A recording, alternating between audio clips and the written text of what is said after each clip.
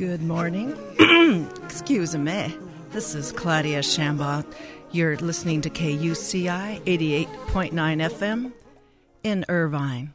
This is Ask a Leader, and today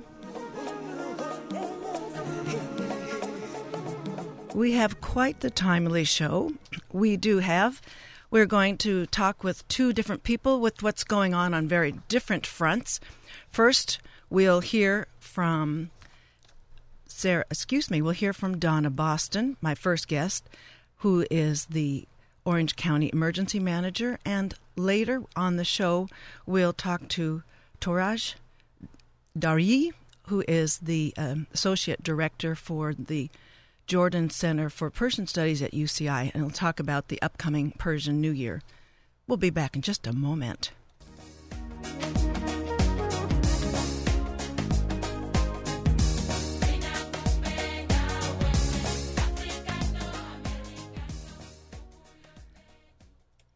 Well, good morning, everybody. Welcome to Ask a Leader today. We are going to start with our first guest, who is we are so fortunate to have her on the show. She is Donna Boston, Orange County's Emergency Manager with the Sheriff's Department. She's been with the Sheriff's Office for 7 years and with Emergency Management for 15 years with the municipalities throughout Orange County. She's charged with managing Orange County's emergency management program, including county preparedness, response, and recovery.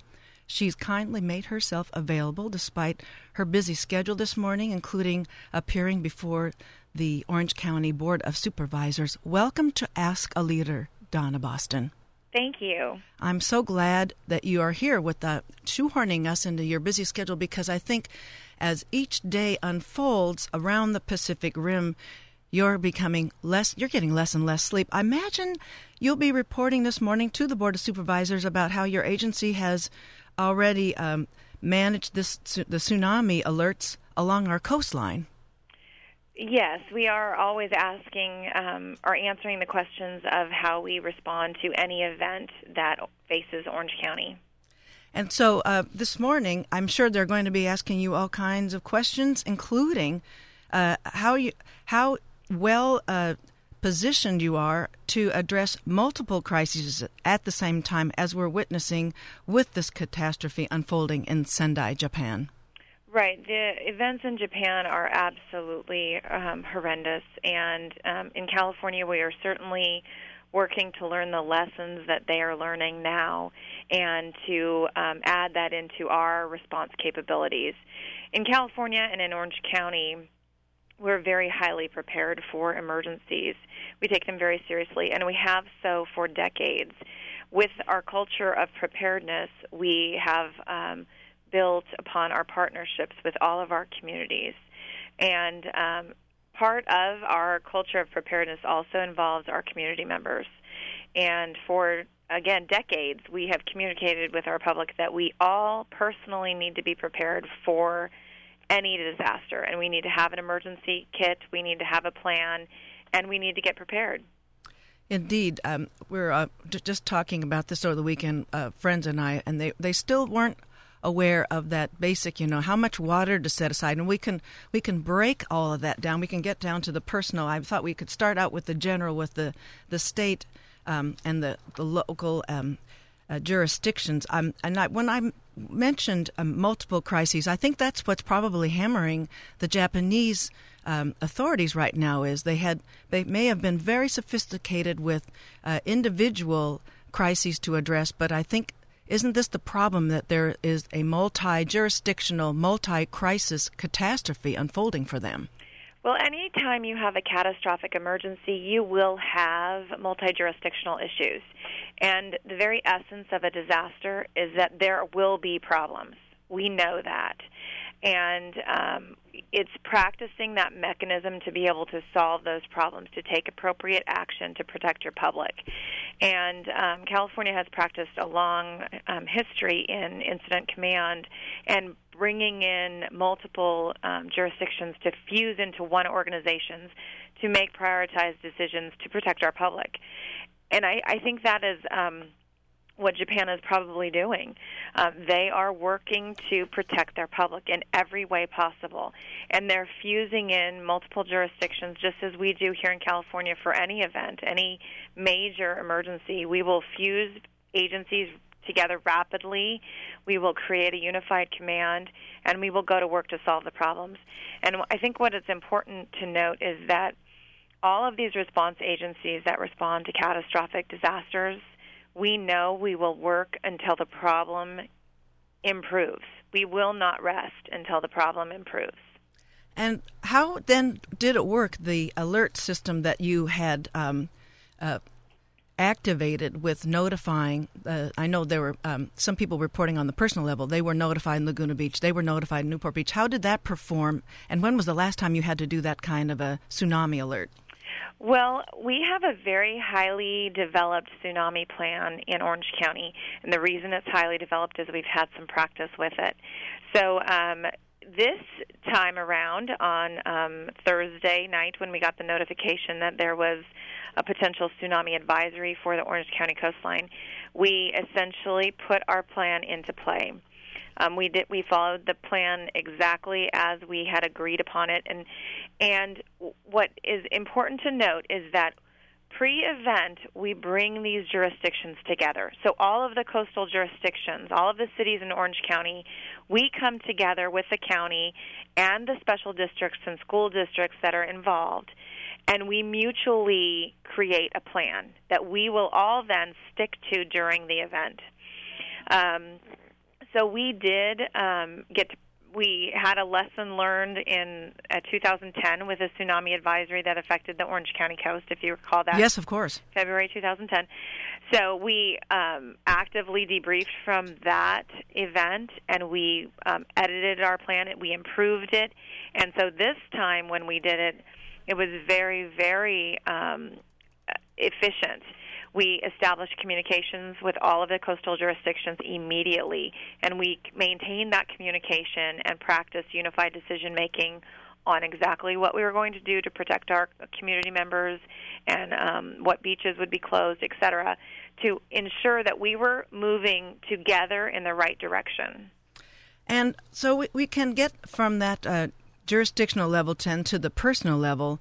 You have a multiple list of websites and public information hotlines. I dialed the hotline this morning, by the way, to see what would happen, and since there was an emergency, there was no hotline that was taking up any business with me. So we can give the hotline number, folks, but it's only happening when there is an emergency underway. Otherwise, you go back to the pedestrian, civilian, regular everyday number. But there's the readyoc.org. That's for the preparing part. Did you? It gives us a whole home emergency kit. Do you want to go over that, or we want to just refer people to the website and make sure they make their copy and post it everywhere? Well, the readyoc.org website is geared to be your comprehensive disaster website that you can go and look at for anything you need to know about emergency preparedness. So it has information on your emergency preparedness kit, on a kit that you could put into your car, and a kit you can keep at your office. Excellent. And what is there a particular one that you notice people just don't get when you bring this up in casual conversation at lounges and cocktail parties?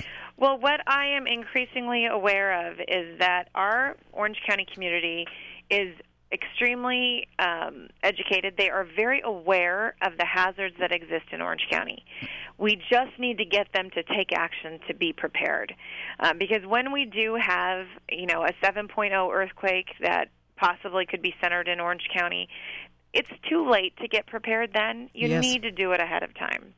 And so we really need people to take action. Our community is very well aware of all of the things that we face regularly: fires, floods, earthquakes, all of those pieces they're aware of. Let's take some action and get everybody prepared. And so that includes, folks, we're talking of that classic, you've got to have a water of gallon per person per day for at least 3 days. That's for drinking and sanitation. Are people still filling up their bathtubs? Really, we try to get everybody to store that water on a rotational basis, right, so that you're keeping 1 gallon per person per day, at least 3 days. And check that, because I noticed mine, what I thought were reasonably tight containers, that they tend to get some perforations or some kind of leakage, so you don't want to be surprised and find out, right, that 2 gallon container contains less than a quart or something like that. Exactly. And there's food, at least three a day supply of non-perishable food, the batteries, the flashlights, the first aid kits, the whistle to signal for help, dust mask, towelettes, garbage bags, wrenches and pliers, can opener for food folks, the ones that you don't plug in. Right. Maps, I like this one, the maps for Orange, LA, and San Diego counties. Mm-hmm. And cell phones with chargers. And I really like that hand crankable radio. Now, are those easily found at most retail outlets? Yes. I actually have a fantastic hand crank radio that Tell us about yours. Mine actually can even power my cell phones. So Wow. I can crank it up. It's also solar powered, and it's the best tool that I've got. And what's it called, so we know how to get something as good as yours? It's a hand crank weather radio, but it also gets AM, FM, and you can Google it. I'm sure you can find it on many of the retail outlets online. I actually bought mine from Radio Shack, but you can find them in many different locations. And it's very, very helpful, because what you need to know what we will be communicating to our public, and we will do that through the media. So our law enforcement, fire officials, we will communicate to our public through the radio stations, and we will work with them to get public information out. And so having a radio that does not depend on power is very, very important. That feature about recharging your cell phone is very attractive, too. Yes. This is before stocking stuffing. I think we need to get supplied with this sooner than right. that. And so I also wanted you to talk about that alert.org. Is that something that people subscribe to then? Right. Alert OC is our mass notification system that we will use to call you should there be a major emergency that may require evacuation or perhaps a boil water order. We will use that. I'm sorry, what was the latter one? A boil water order. Oh, boil water. Okay, right. Got you. So the landline telephones for our community are entered into that system automatically. But we do not have cell phones or mobile devices or emails entered into that system. So our Orange County community members need to go into that system and enter that information. Okay, and that is, I wonder, for those listeners that just started to tune in, we're talking with Donna Boston, the Orange County Emergency Manager, here on KUCI.org, KUCI 88.9 FM, KUCI.org. You can stream it live there. And so we go then to the alertoc.org. We log in. We provide our email. We provide our cell phone numbers. And that gets us in the system so that automatically when a disaster is rolling our way, we will get notification. We could get potentially 3 different notifications. Right, and that's important because our community members, we are all mobile. We live fast-paced lives. You may not be home when your home telephone rings and we're telling you that we're evacuating a certain area. So getting that information on your cell phone is very important. And we know that because we're always leaving our cell phone with people because we know we want that person to reach you. I wanted you to reach me if you needed to line up the show at this last minute, and I thank you for that accommodation. That we providing that cell phone gets us, that number gets us with the emergency contact that we need, just like we need with any less emergency that we think we have. Well, I also wanted to find out from you. It's a delicate topic, but it's not delicate in terms of how rattled we all are as we're watching the Tokyo Electric emergency diesel generators fail at the Fukushima Daiichi nuclear power plant. What can you tell us we can expect are different protections for our San Onofre nuclear power plant? Well, I think what's important to note is that we have a very aggressive planning strategy with regard to the nuclear plant. We engage in emergency planning with all of the jurisdictions that surround the plant. And we also look at independent readings should an accident occur at the plant.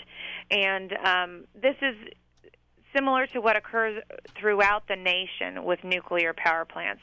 In California, we have 2 nuclear power plants. The rest of the nation has many more. There are over 100 nuclear power plants in the United States. And the U.S. Nuclear Regulatory Commission and the Federal Emergency Management Agency have strenuous regulations for what we call off-site response agencies, which the county would be one of them. That's you. Right, and the cities that are near the plant would also make up part of those off-site agencies. So would Camp Pendleton and the County of San Diego, and as well as state beaches and parks. We engage with them in an active planning process. Should an incident occur at the plant, we actually will fuse into the immediate area and place our county experts on site to be able to verify information that the plant is giving us. And by having that independent analysis, that provides us with essentially 2 modes of communications into the plant. It does certainly help our response strategy. And we are extremely advanced with regard to our nuclear planning. Well, everybody thought that Japan was advanced, and we're finding indications to the contrary. So any, excuse me, I'm sorry, any sort of, concrete assurance, out of the hypothetical and into the real. Well, what kind of, like in the alert that you sent out last Friday it was, what did the alert say? Well, each jurisdiction, meaning a city or a county for the unincorporated county area, has the responsibility to manage and respond to disasters in their boundaries. So each city actually launched their own alert OC message to their city community, and the county launched one for our unincorporated county area. We had already pre-scripted those messages. Okay. What we do is we plug in the pertinent information that is applicable to that immediate situation. So we had already developed a tsunami advisory statement. Yes. We knew the text of that message. We plugged in the date and time and the emergency protective measures that the public needed to take, and then each city launched their own message. Well, I know that there is much more to say. If you wanted to give a wrap-up or a direct from the top of the OC Emergency Management Agency to our listeners, if there's one more bit of information you wanted to convey before we send you to the Orange County Board of Supervisors convening at 9:30. I would just like to make sure that my Orange County community is prepared. So make sure that you build your emergency preparedness kit and make sure you have a family disaster plan. Well, thank you for that and for making yourself available today to talk about how we can be aware, stay calm, and the extent to which you're planning. And we urge you to continue planning and drilling us, and so that we can minimize what our brethren over on the other side of the Pacific Rim is catastrophically reeling from. It's unimaginable, and that's why all these dress rehearsals, every single institutional strengthening we can be a part of here is essential. That's right. Well, Donna Boston, thank you so very much for coming on our show today. Good luck with the meeting. Thank you. Thank you. Bye-bye. Bye-bye. Well, that was very important information. I want to remind listeners, go over one more time the information that we talked about. It's the websites for preparing. The website for preparing is readyoc.org. That's the front end, and once there is a disaster underway, there is the important move you make for that disaster is that you will have already, with the alertoc.org, provided your contact information. Your landline's already in there, but your cell phone and your email address, so that you can be notified when you must be The other number, a bit of information, is the Public Information Hotline, area code 714-628-7085. So we'll be carrying on with some other vital information, but before then, we'll get some business taken care of here. The views and opinions expressed on this program do not necessarily represent those of KUCI, its management, or the UC Board of Regents. For more information on this or other KUCI programs, visit kuci.org or kucitalk.org.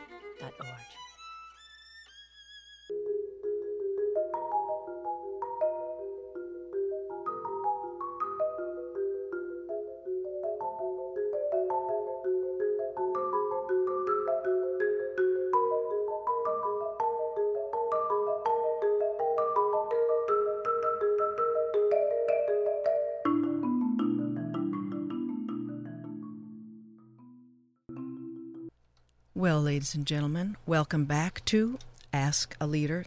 This is Claudia Shanbah, your host, and you're listening to 88.9 FM in Irvine, streaming live on kuci.org.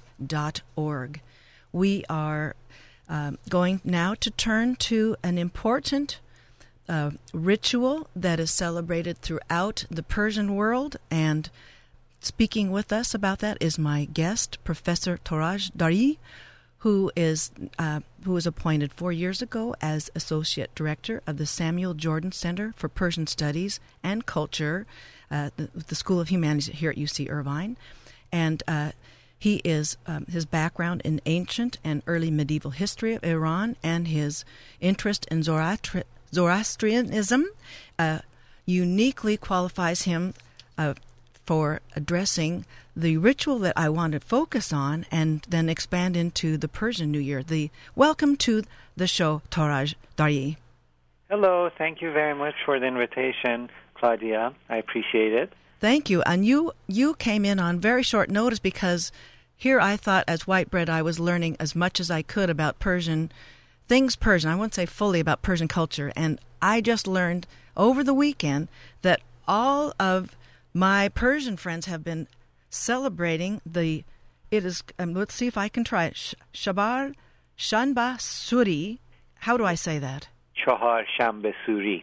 Yes. And what is a good translation of that ritual? And we're going to unfold the whole thing, folks. Well, it's a Wednesday night celebration. Let's call it that. It's a Wednesday celebration of fire, which involves a ritual which is kind of interesting, and I think it's really fun. Oh, please tell us all about it and where it started and that kind of thing.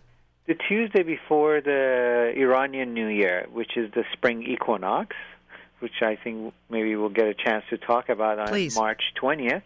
The last Tuesday of the year, that is before we hit March 20th, Iranians and I think all those people around actually in Asia that celebrate Nowruz and the Middle East will go and create a bonfire and actually jump over the bonfire.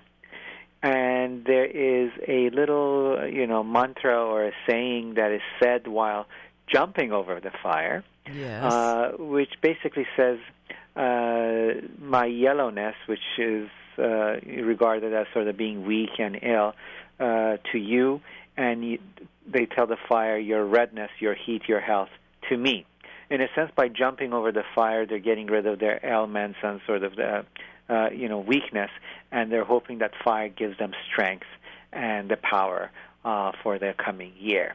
And that is what is done, in Iran, in the Republic of Azerbaijan, and all the surrounding countries. But of course, they're doing it now in the U.S., especially California. Especially here. We can talk about those venues because I know one particular friend with whom I was consulting about, what I get to talk about today. And she didn't want her particular neighborhood, Masi, I'm talking about you, she did not want her particular neighborhood, the particular venue disclosed for fear of it being overrun by larger crowds than they can even handle. So it's been going on all this time, and I had no idea until Sunday. So I just couldn't keep that pearl of wisdom to myself. So I'm so glad that you're here to talk about that. Well, when did it all begin? It's a Zoroastrian ritual, is it? It goes back probably, yes, to the pre-Islamic times. And, we don't have an exact date, but simply the idea that there's fire there, and fire certainly is important and central in Zoroastrianism as a pure element,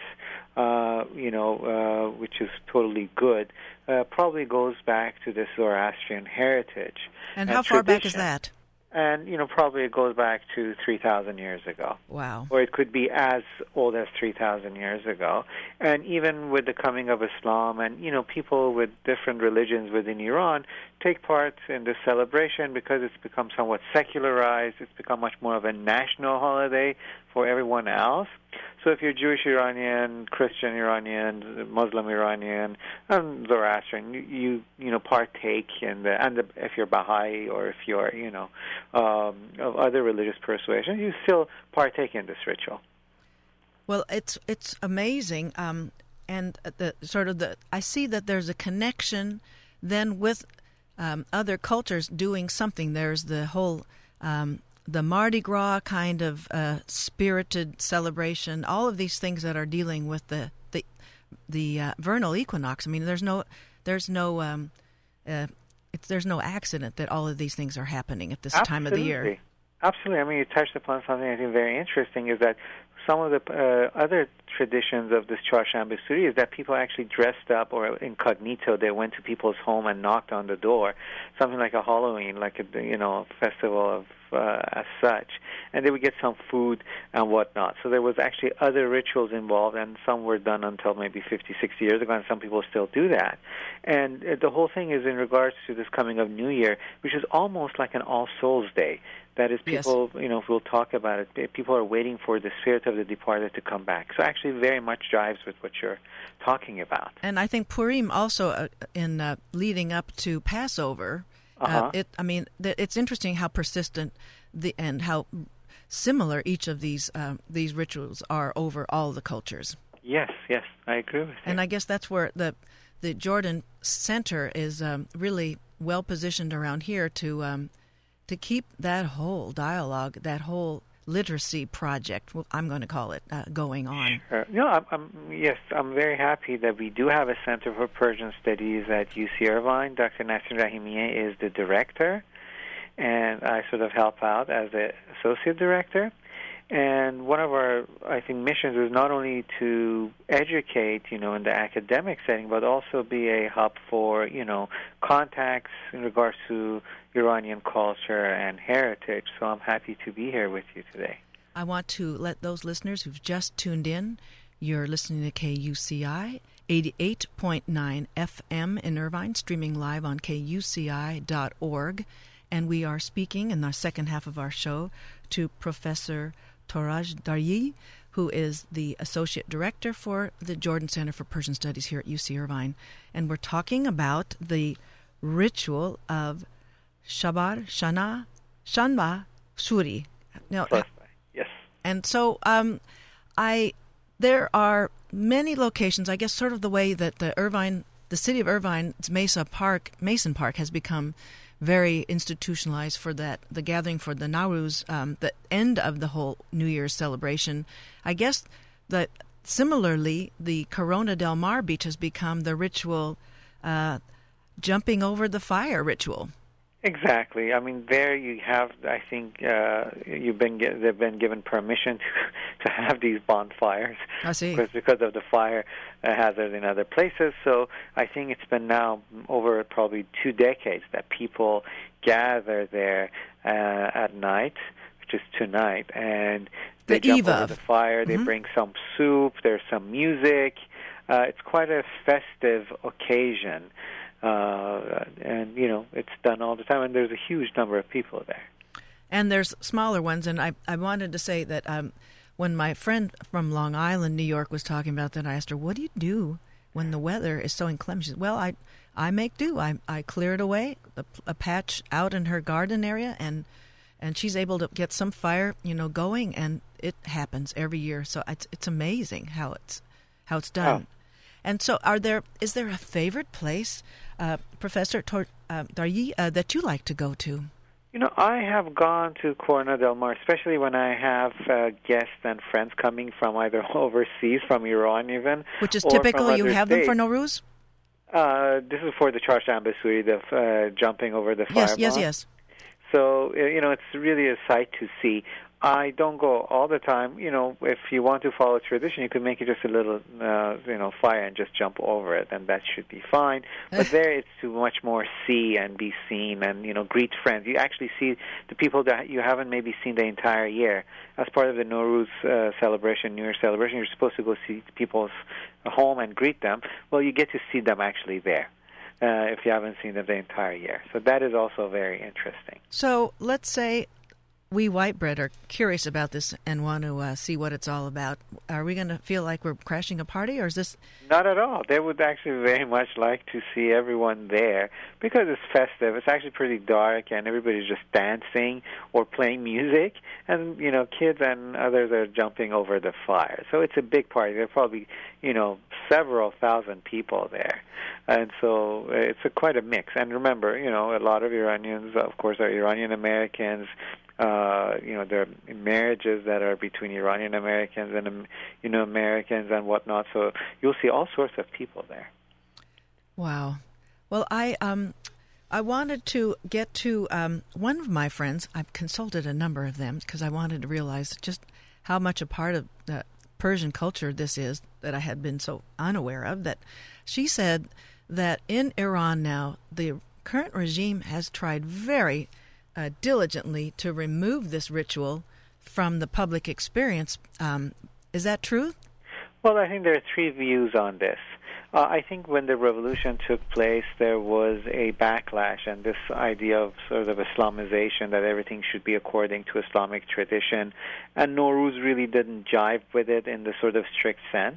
Mm-hmm. So actually there was push by the government. But I think traditions have persisted for so long in Iran, especially this Nowruz celebration. And people held to it steadfast. So I think that made it clear that, no rule or law will really make this the case. Then there's this issue of Chahar Shanbah Suri, the fire. Yes. That, again, a couple of years ago, they were trying to very much crack down on this. But, it just took, its own life and actually became sometimes an anti-government affair as well. So that created, I think, some issues as well. But we should also remember, in terms of safety, I'm not justifying, what the government is doing, but certainly Touraj Shanbah Suri, as I've seen it, sometimes become very dangerous in Europe. People are just not lighting bonfire, but they're throwing, gas tanks in there, which really injures people. So I think what they're trying to do, perhaps in the name of safety, they're trying to curtail it as well, this Chahar Shanbah Suri. Nowruz is another affair. This year, Ahmadinejad, who is the current president of Iran, is actually planning to celebrate the Nowruz at Persepolis, the ceremonial capital of the Achaemenid Empire. So you can see how things can turn around and things can be used. Sometimes you try to fight it and you see it's not really the best idea, so you co-opt it. So that is what they're planning to do this year. Although I'm sure there are, religious leaders within Iran that are saying, well, this is not very Islamic, although it's been a tradition for, 3,000 years. And people have continued to do it, regardless of religious pressure. Yeah, 3,000 years is a real hard ritual to buck, even if you're a despotic regime. Exactly. Well, so that you were talking about the hazards of this ritual, if things got out of control with what your lighting and that kind of thing. So you're jumping over some coals. Is that what it's? No coals. You can actually make a bonfire. So a little bit of shrubs. Actually, that's the traditional way of doing that. And you light it up and you jump over it. Coals, not at all. And I think coal is never used as such. It has to be actually a bonfire that makes the fire a little bit higher. And but you go through it. You really do? Yes. Okay, because that was the subject of conversation last night with friends that we wanted to understand what that meant, and I I had to say, no, you're not walking on coals. You're not walking, but there is this whole blaze that people are managing to jump right over. Exactly. You go through the blaze so you catch some of that fire. Not that you should, catch fire, but that redness, as that mantra is told. Wow. So it somehow touches you or becomes at least close to you. So you get that health and for the coming year from the fire. Is the Jordan Persian Study Center, is there anything around the Chahar Shanbah Suri happening? Not really, because we were smack in the middle of UC Irvine, and you can imagine if we had anything in terms of lighting a fire, what that would do to, to the police department and UCI and the, fire station. There's no place to burn. No place to do that. Although that's a great idea. Maybe we should actually think of having this as part of our teaching, sort of cultural teaching, to have something done. But I think it needs a process. It needs a process. Well, we can take, this is a very sophisticated new institution that can build a smaller institution on this, and maybe there's part of the Aldrich Circle, part of the Ring Road, or somewhere that's set up for this, so that, because I think there would be, I think that would catch on, and I don't like to use that metaphor too extensively, but I think that would be a marvelous thing. And like you said, it has a sort of a see and be seen, convivial, congregating quality to it, so that we can, people can get a lot out of this. I'm really, I have lots going on tonight, but including all our staff at KUCI are meeting. Then actually, let's remind listeners we're listening to Professor Touraj Daryaee, who is the Associate Director for the Jordan Center for Persian Studies at UCI, on KUCI 88.9 in Irvine, and streaming live on KUCI.org. Well, so I guess that's a little takeaway message to our guests, that we would like to see whether some kind of jumping over the fire ritual could be initiated at some point. That would be wonderful. I really like that idea for UCI. It might work because it's usually when finals are almost finished. Yes. So before people go running off to their spring break locations, they could jump over some fire first. Exactly. Before jumping into fire later.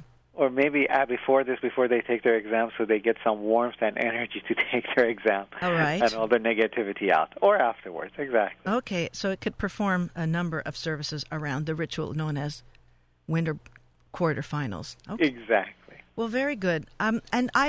Now the important other bit of information, there's lots of important things to say, but the actual Nowruz will begin for the LA area, I understand, at 4:21 on March 20th. Exactly. And what is the basis for setting that exact time? Well, it's the beginning of spring equinox.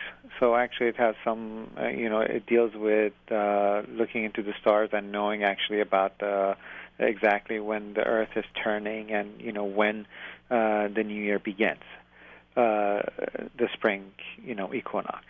And it's based on that everywhere else the celebration is done.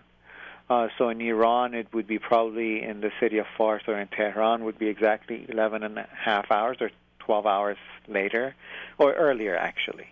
So that is how the celebration is done. Of course, throughout history, there has been actually some jumps here and there, but the spring is actually the most important one, and that's when mostly the Nowruz or the Iranian or the Persian New Year has been celebrated.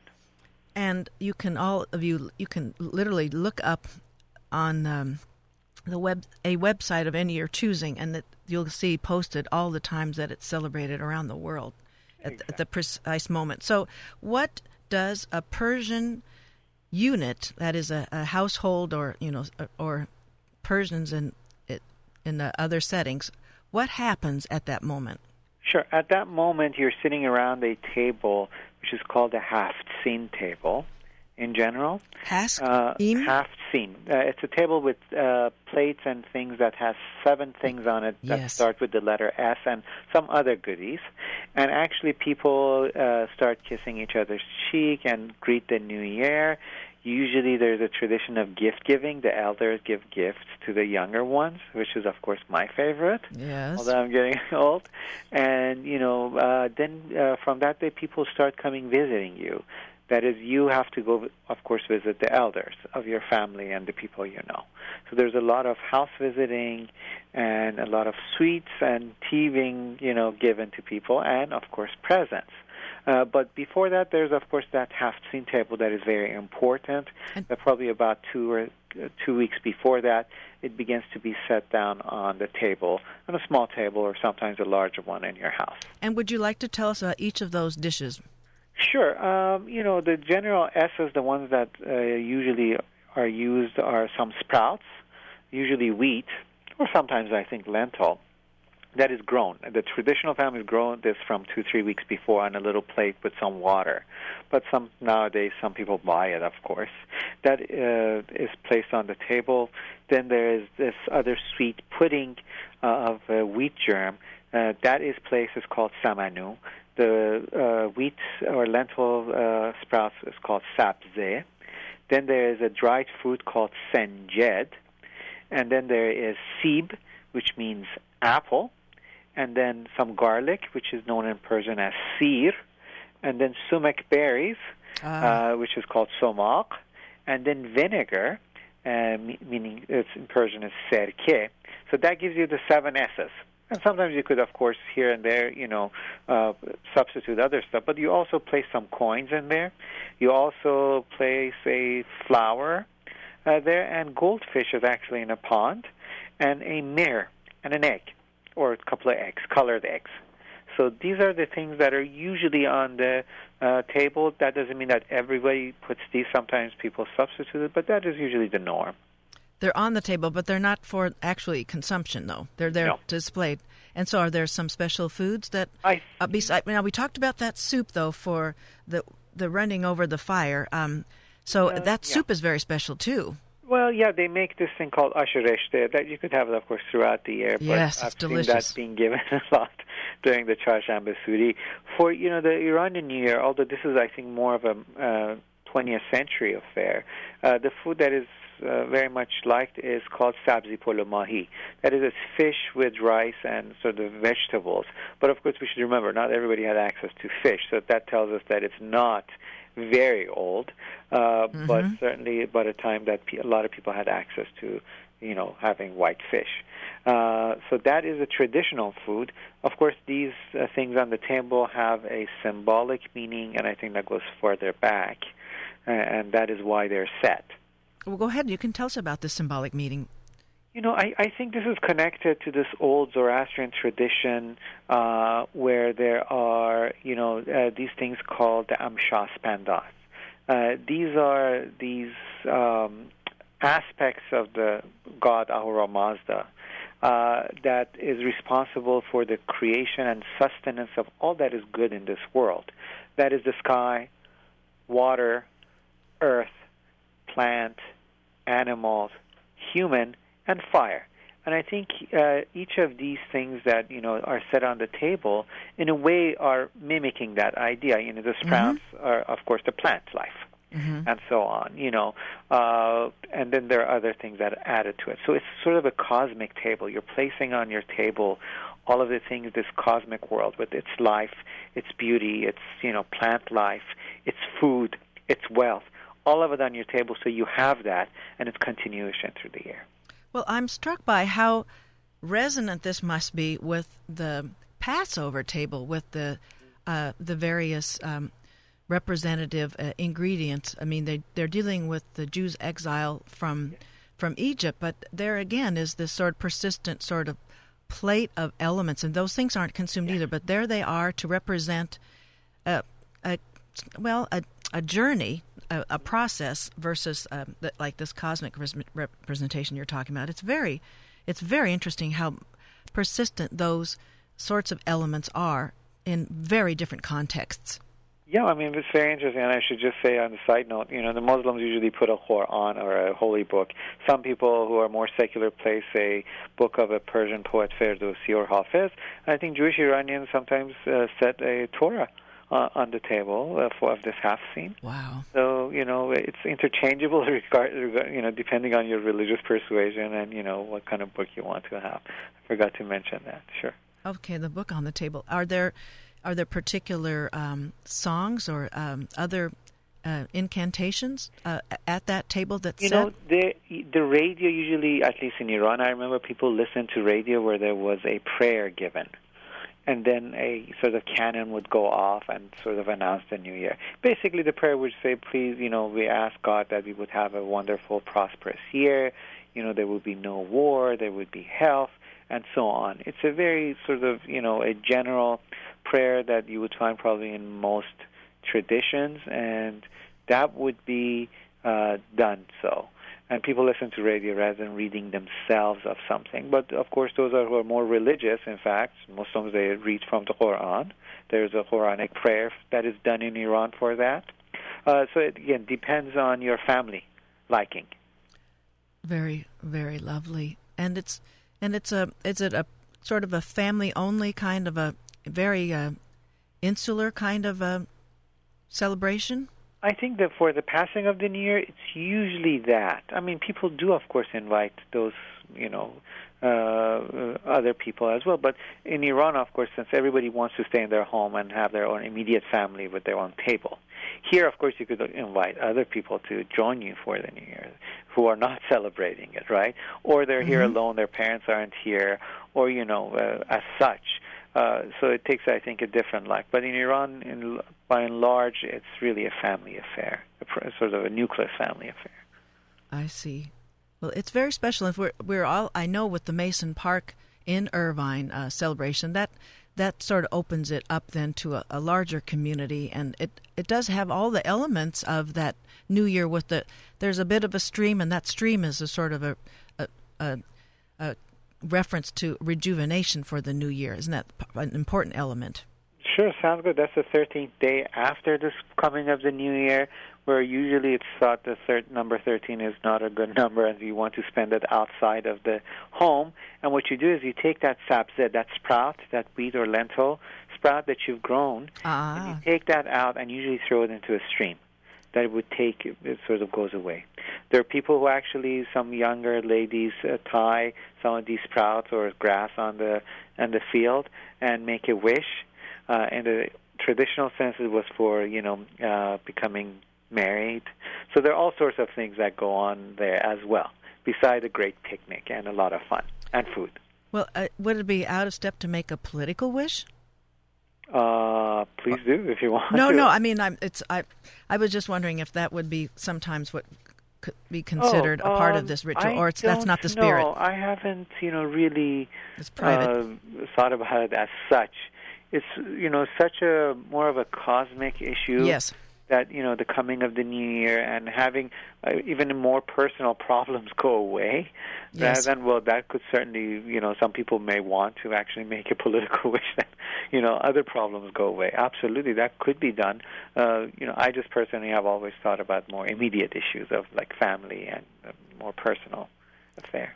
Well, I really thank you very much for coming on, as I said, a very short notice to share with us this very thorough and knowing understanding of these rituals around the Persian New Year. And I want Touraj Daryaee to wish you Nowruz Mubarak, and Nowruz Mubarak to all of my friends, my sisters and brothers of Persian background throughout the world, and I really appreciate your being available on the show today. Oh, it's my pleasure, and I should just say the UCI students are celebrating the Persian New Year. Oh, please, at tell a us. Party at UC Irvine. Okay, all the particulars.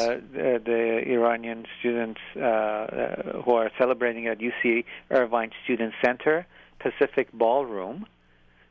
So it's a Pacific Ballroom, actually, during the New Year, from 3 o'clock all the way to 12. So there's food. On which day? On the very day? It's on the 20th, I think, yes.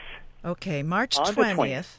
And yes. my calendar's not in front of me. Can you remind me what day March 20th falls on this year? It's Sunday, March 20th. So Sunday this week at the Pacific Ballroom at the UCI Student Center from 3 p.m. until midnight, all of us can be a part of this beautiful celebration of the New Year. So it's sort of it allows people to be ready. They're staging before the actual 4:21 p.m. moment arrives. Yes, actually, so some of them will celebrate it there, probably with their lone graduate students from Iran. And this is the Society of Iranian Graduate Students at UCI. Wonderful. But then they'll have, food, then they'll have music, traditional, as well as some dancing music at night. Well, Professor Daryaee, thank you so much for making sure we knew about that important way to participate and observe. Not in that order. In that order, we want more to participate and observe. And I thank you so much for coming on Ask a Leader. My pleasure. Take good care. Thanks very much. Bye-bye. Bye-bye.